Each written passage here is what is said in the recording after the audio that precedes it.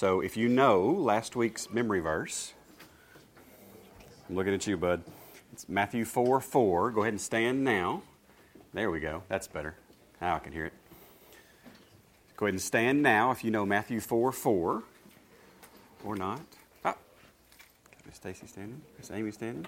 Got 2. I got 3. Miss Darla, 4. Anybody else? Going once. Going twice. Abby knows it because she's standing, right? She stayed up late last night memorizing Matthew 4:4 instead of watching the Kentucky game, right? Yeah, right. Yeah, I know. All right, so Miss Stacy, you got it? Yeah. Fire away. Jesus said, "No, the scriptures say, man shall not live by bread alone, but every word that proceeds out of the mouth of God." That is correct. Very good. Well done. Who's next? Miss Amy? He answered, "For it is written that man shall not live by bread alone, but by every word that proceeds from the mouth of God." Very good. Excellent work. All right. Miss Darla? But he answered, "It is written, man shall not live by bread alone, but by every word that proceeds from the mouth of God." That is correct. Very good. Mr. Stephen? And he answered, saying, "It is written, man shall not live by bread alone, but every word that proceeds out of the mouth of God." Excellent. Great job. Give these guys a hand. Thank you much. What'd you get? Yep. Mind if I trade you, Darla? He knows I don't care. He wants me to read this. Yep. I need a book review on that one.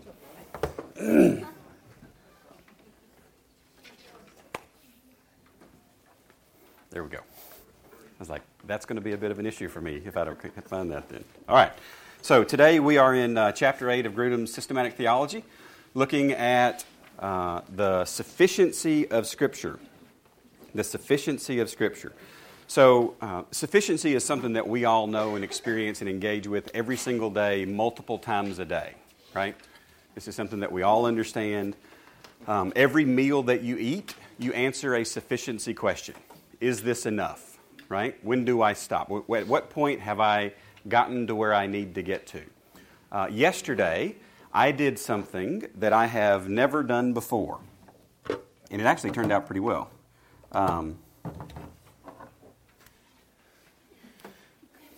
I cooked something very specifically yesterday that I had never cooked before. No, I've cooked grilled cheese before, yes. I have done eggs. I do a mean omelet. It's pretty good. The kids think my French toast is really good.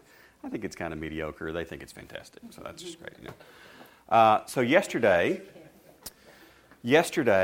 and Julie and I get picked on when we go out to eat with people and we order this particular thing, because almost everybody that we go out to eat with, when we order this particular way, says you're ruining that when you do that. Steak well done. Steak well done. Thank you very much. That's the way. What's that? And you're really going to ruin it if you did that on grass. I did that to a grass-fed steak yesterday for the very first time, and it turned out great. I was extremely excited. Caleb even ate it. So I was like, get some meat, literally some meat on the boy's bone. So this would be good. Cover it with ketchup? Did not cover it with ketchup. It was pretty good. So you mocking me back there? No, I'm impressed. You actually seared them and cooked them in the oven. Seared them and cooked them in the oven. That's exactly right. The internet is a beautiful thing, let me tell you. Okay? You can find all sorts of cool recipes on the internet. So yesterday, I had to trust a recipe to get sufficiency that I wanted, because we like well-done steaks. I don't want, I've read Leviticus too many times. You don't eat stuff with blood running through it. That is not cool. That's not the way you're supposed to eat your meat, okay? So I'm a biblical literalist. That's the way this works. Well done is what I was looking for. So we put them 3 minutes one side, flipped them, 3 minutes on the other side, flipped them, 5 minutes in the oven, pulled them out, checked them. Not well done. I was quite bitter at this because the website guaranteed, this handle's going to fly off and I'm going to hurt somebody. The website guaranteed that they would be done if I followed these directions, and they were not done. So what did I do? Put them back in the oven. Okay. Put 5 more minutes back in the oven. Pulled them back out. Oh, perfect. Perfect. Burnt to a crisp. It was great. 350 in the oven. Y'all are never coming to my house to have steak, are you? No, it was okay. So here's my question. My question is, what was the last thing you engaged with sufficiency-wise? What was the last thing you said, okay, I made a judgment call and that is enough. That is sufficient for the objective, for the job at hand. Somebody go.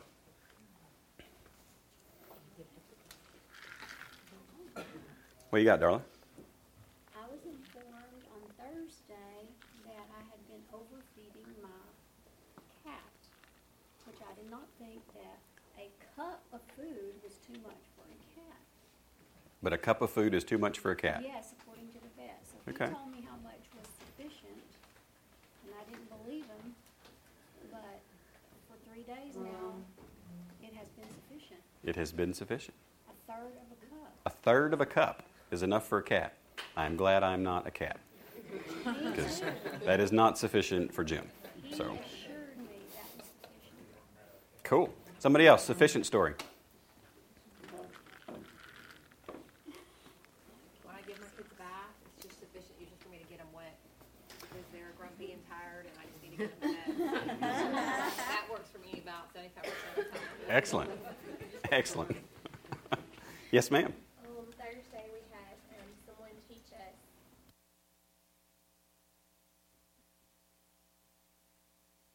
steps and the timing. High-level disinfecting of medical supplies. High-level disinfecting of a certain piece of the medical equipment that I'm responsible for. And so Is this at your house or is it at your workplace? my work, all Okay. the steps that make it safe for patients and proper with Joint Commission. So I learned all the rules. Wow. Was it a high level of sufficiency? There was a lot to do to get to that. I think I wrote down like about 15 steps. It sounds to me like there may be a difference in Michelle's level of sufficiency for the cleanliness of her children and your level of sufficiency for the Medical supplies. cleaning of medical supply, that someone could die if it's not clean, right? Yeah, okay. All right. It was So- sufficient enough for Kentucky to win by one. It was sufficient enough for Kentucky to win by 1. Yes, it was. So I want you to understand that sufficiency is something that can float according to the need. Does this make sense? This is kind of something we just inherently understand. So I just want to lay that foundation before we kind of get into today. So if you got your Bibles, open up to 2 Timothy chapter 3, and I'll kind of start talking a little bit here about the sufficiency of Scripture while you're turning there.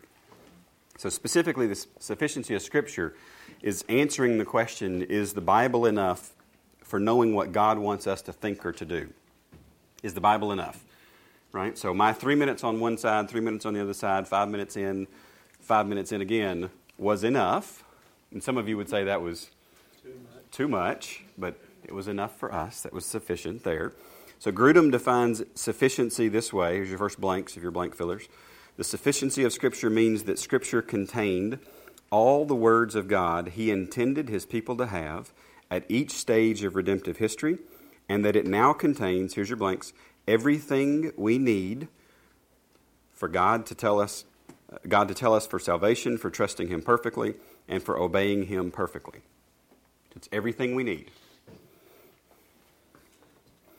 So where do we get that definition from? Well, a couple different verses. They're actually all listed on your handout if you don't have a Bible. But 2 Timothy 3, verse 15, and that from childhood you have known the Holy Scriptures, which are able to make you wise for salvation. So we know that the Scriptures, we've kind of already talked about this, the Scriptures are the basis for salvation. They have to be included in that component. That they will make you wise for salvation through faith which is in Christ Jesus. All Scripture is given by inspiration of God and is profitable for doctrine, for reproof, for correction, for instruction in righteousness, that the man of God may be complete, thoroughly equipped for every good work. So let's put all activity into two big buckets, okay? There is activity that takes place on earth that God wants us to be in alignment with Him on. Would you agree? While we're here, we should be in alignment with what God wants us to be doing here. I'm going to put that in the every good work bucket. Okay, that's the stuff we're supposed to be doing here, the good works we're supposed to be doing here. There's also a life that we will live that will not be here, that will be in eternity, that our soul will live forever, right? And we have to be right with God there as well. That's the salvation piece.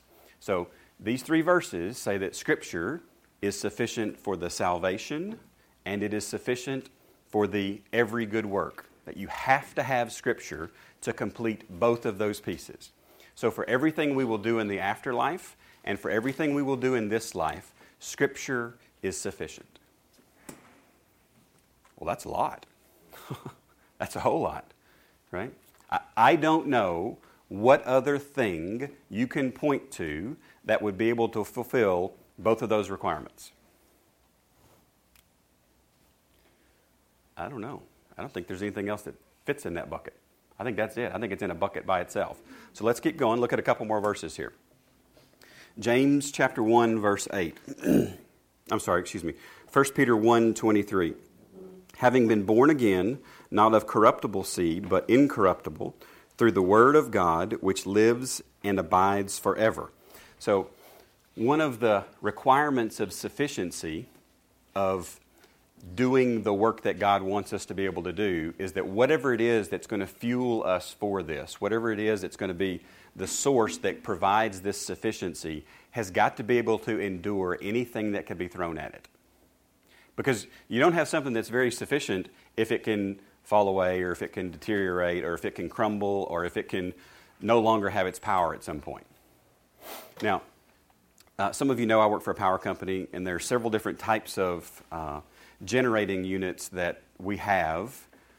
One is a gas-based unit. It's basically a great big jet engine. You pour a whole bunch of gasoline into it, you start it up, takes off. It's great. Generates a whole lot of power really quick. Now there's a coal unit. You bring in railroad truckload after railroad truckload after railroad truckload of coal. You burn the coal, it goes. These things are boom. I mean, boom. Move right along. There's another kind of unit, nuclear unit. Nuclear unit is a different kind of animal, right? Would you agree? Yes? Okay. Different levels of respect and different levels of problems that you can have if you don't handle things properly, right? If you drop a piece of coal in a coal plant, you got a black mark on the floor. Well, the floor's already black at a coal plant, if you didn't know this already. But if you're at a hydro plant and water splashes on you, okay, you're wet. You'll dry off. If you're at a nuclear plant and the nuclear fuel, what kind of distance would you need to be away? For irradiated fuel? Yes. You need to be about 12 feet of water or boron or lead. 12 feet of water or boron or lead away. Otherwise, I hope you've made your peace with God and your family, right? Because things are not going to go well for you. There's a whole different level of engagement that you have to have with this particular material. Now, one of the things that you do when you put fuel into a nuclear reactor is that fuel is sufficient for a certain period of time. And then you have to refuel that unit. Now, at a coal plant, you're just constantly pumping coal. I mean, it's just the railroad trucks almost never stop coming to a coal plant. They just dump it in and dump it in and dump it in. For a hydro plant, the water's running over those turbines. At a gas plant, you turn them off, you turn them on whenever you need to. At a nuclear plant, once you load that fuel in, you back away and you let it do its thing. It's sufficient for a certain period of time, and it is incredibly efficient too. But at some point, that reaction stops, and you've got to go move things around so that you can create that reaction again. It's only sufficient for a period of time. So, what's the most sufficient thing that you've ever bought? Here's my question for you. The thing that you've bought that, you know what, it continues to be sufficient. It is just, every time I go toward it, boom, it does the job. It gets it done. It makes it happen. It works. So I'll give you my example from growing up. My example from growing up is my dad's Craftsman tools. He would only buy Craftsman tools because they did the job. They just flat out did the job. He's never had one break. That's kind of impressive, Cool. So that's his craftsman tool. So what's your example of something that it works every time you reach out and try to use it? Julie's coffee maker. Yes. And praise God for that. Yes. I love you, dear. What do you got? Your wedding ring? Ooh, wow. Got to give her a peck on the cheek for that one. That was awesome. Cool. What else you got? Sewing machine. Your sewing machine. How long you had your sewing machine? 20 years. That's a pretty good sewing machine. How long you had your watch? 18 years. 18 years. Never replaced the battery. And it sat in a drawer for like 5 years. That's impressive. I pulled it out, set it on the dash of my truck, and then it worked. Wow. That's pretty cool. What else you got? What's something that's sufficient?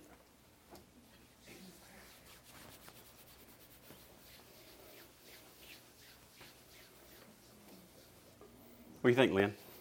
I got a TV I bought 22 years ago. It's a little Sony 13-inch still cranks. 22 years ago. That's impressive. Yeah, it's awesome. Holy cow. 22 years ago. It weighs about 200 pounds.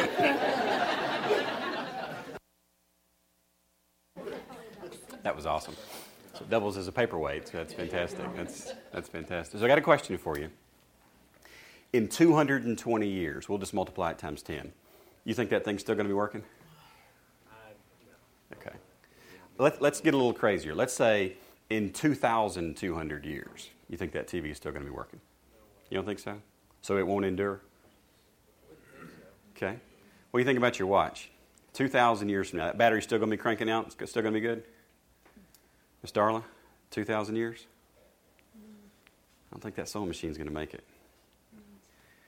This book you guys are holding in your hands, sufficient 2,000 years ago. It's going to be sufficient 2,000 years from now if Jesus didn't come back. And at the end of all eternity, when we're ready to count by some other number than is bigger than what we know, it's still going to be sufficient. See, sufficiency is in part determined by duration and durability and the ability to endure whatever is thrown at it. It's a big deal with sufficiency. So let's keep going. So the next section here, Grudem says, we can find all that God has said on particular topics, and we can find answers to our questions. So I got another rhetorical question for you. Many of you guys know that I like to read. I read a lot about different things and whatnot. People started to write down their thoughts on Christianity and on their beliefs in God a very, very long time ago. Right after Jesus died, some folks that eventually became known as the Church Fathers started to write down their thoughts and some sermons and some ideas, and those writings endure. We have hundreds and hundreds and thousands of them, and they are incredibly rich and incredibly helpful. And if you fast forward through the centuries, more was added and more was added and more was added, and it was really a very slow pace until the printing press came out. And then when the printing press came out, anybody could publish, and the pace really kicked up at that point. And then you began to have 10, 20, 30, 40, 50 books a year about theology coming out. And then multiple printing presses, and they got better, and they got better, and they got better. And you had hundreds and thousands of books about God and theology coming out every year. And then this thing called the internet happened, and Microsoft Word happened, and anybody can write anything and publish it nearly anywhere. And now you have hundreds of thousands and millions of documents being generated. And sometimes I get just a little bit overwhelmed going, where do I start trying to figure out where the good stuff is? Has anybody ever, that has ever bothered them? Yes? Let me tell you something. I got a secret. You ready? All the other stuff is helpful. Sure. We'll put it in the helpful category. But it is not in the sufficient category. The only thing that's in the sufficient category is the Scriptures. And there's nothing else. Sometimes you'll hear somebody describe a book as a must-read. No. There's only one book in that category. That's the Bible. That's the must read. Everything else, that's a nice to. That's a helpful. That's good. But everything else is a nice. It's not a must. Grudem says the Bible alone saves us from the endless task of searching through all the writings of Christians throughout history, or through all the teachings of the church, or through all the subjective feelings and impressions that come to our minds from day to day in order to find what God requires of us. It's a beautiful thing. So, go down to the next section. It says the amount of Scripture was given was sufficient at each stage of redemptive history. So here's a quote for you. It helps us to determine, helps us to understand how God could tell His people that His words to them were sufficient at many different points in the history of redemption, and how He, that's the blank, how He could nevertheless add to those words later. Now, one of the things that God puts inside the Scripture, if you start in Genesis and look all the way to Revelation, toward the end of the first 5 books of the Bible, there's a little comment that God told Moses to write that basically said, don't add your words to this book. Cool. All right. Got the message. About halfway through in the Psalms, there's a warning, don't add your words to this book. At the very end, in Revelation, chapter 22, the last few words of the entire Bible, is a really stern, kind of scary threat, if you will, that says, if you mess with the words of this book, there's bad things, this is the Jim Fleming paraphrase version, there's bad things going to happen. If you add to or take away from. Now, the question is, how can that statement be true back in Deuteronomy, in Psalm, and in Revelation? Isn't that a contradiction? Not if it was already there. Not if what was already there? The Word, but it was here. It was there in the beginning in heaven, but I'm talking here on earth. How's that not a contradiction? This is a very common thought argument that a non-believer would bring toward a believer. So I bring this up on purpose for you. The reason is, if man adds to those words, that's a problem. But who added to those words? God added to those words. Does God get to add to His own words? I think we should give Him that option. Yes. I think we should. Have you ever been talking to your kids and, no, you can't tell me anymore. You're done. How would that go over with you? If your child told you that. No, you're done. No more. No. I'm the parent. I get to decide when I'm done. And I'm not done talking to you. This sounds familiar. Is that familiar? Anybody resonate with that? Yeah, God wasn't done talking. What He had given Moses at that point in history was sufficient for what those people needed at that time. And then when we needed more, He revealed more. And when we needed more, He revealed more. And God came and sent Jesus to live amongst us, and He sent people to write down what happened and to tell us about that experience, and that was enough. Because that's all we needed. Because that's all we've got. Does this make sense? Okay, sufficiency is a big deal. It can give us a lot of peace about things. The next blank is, God has always taken the initiative in revealing things to us. Deuteronomy 29:29, the secret things belong to the Lord our God. But those things which are revealed belong to us and to our children forever, that we may do all the words of this law. So there's a couple practical applications of this. This is the last chapter in this section. So he's kind of summing up a whole lot of things here. But number one, the sufficiency of Scripture should encourage us as we try to discover what God would have us to think about a particular doctrinal issue or to do in a particular situation. Right? Would you agree? Okay. But what about those places where Scripture is silent? What about those places where Scripture is silent? What do we do then? What's that? Follow the two rules. Follow the 2 rules? Love God, love your neighbor. That's a pretty good answer. But what if I want to know if I should have, I don't know, where's something that Scripture is silent? Just throw something out. Where's something that Scripture is silent? We make up a lot of these, by the way. Areas where Scripture is silent and we speak. Whether women should work outside the home. Does the Scripture say women shall or shall not work outside the home? It doesn't say. So what should we say about that? If the Scripture is silent, what should we say about that? Nothing. Where the Scripture doesn't speak, we have no authority to speak. You know how many church splits that would have stopped in the history of the world?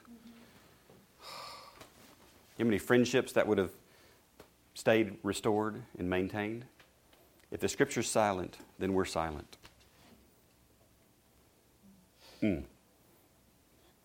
That's a hard one, isn't it? Because, boy, we like to fill in the gaps. Oh, we like to fill in the gaps, right? Number 2, the sufficiency of Scripture reminds us that we are to add nothing to Scripture and that we are to consider no other writings of equal value to Scripture. Not even Grudem's or Fleming's or Jared's or Smith's or Davenport. Does he write anything? I get text messages, but that's about it. Okay. Or MacArthur or Piper or Spurgeon or Graham or anybody. There is no other book on par with Scripture. It is sufficient. Number 3, the sufficiency of Scripture also tells us that God does not require us to believe anything about Himself or His redemptive work that is not found in Scripture. This is a beautifully relieving thing. Okay? This takes pressure off of you in thinking that you have to go study all of these other books to really understand God and know Him well. Because you don't. There's one. There's only one in this category that's a must-read. That's how we get to know God.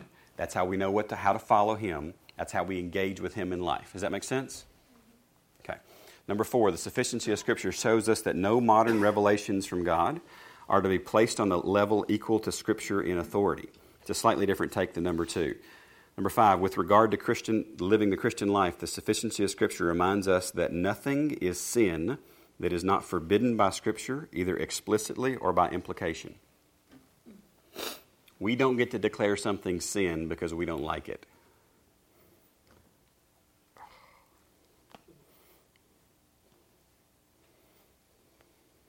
That's the way it works. Number 6, the sufficiency of Scripture also tells us that nothing is required of us by God that is not commanded in Scripture, either explicitly or by implication. We have one book to follow. And number 7, the sufficiency of Scripture reminds us that in our doctrinal and ethical teaching, we should emphasize what Scripture emphasizes and be content with what God has told us in Scripture. Now, I'm going to show you my other example today. My other example today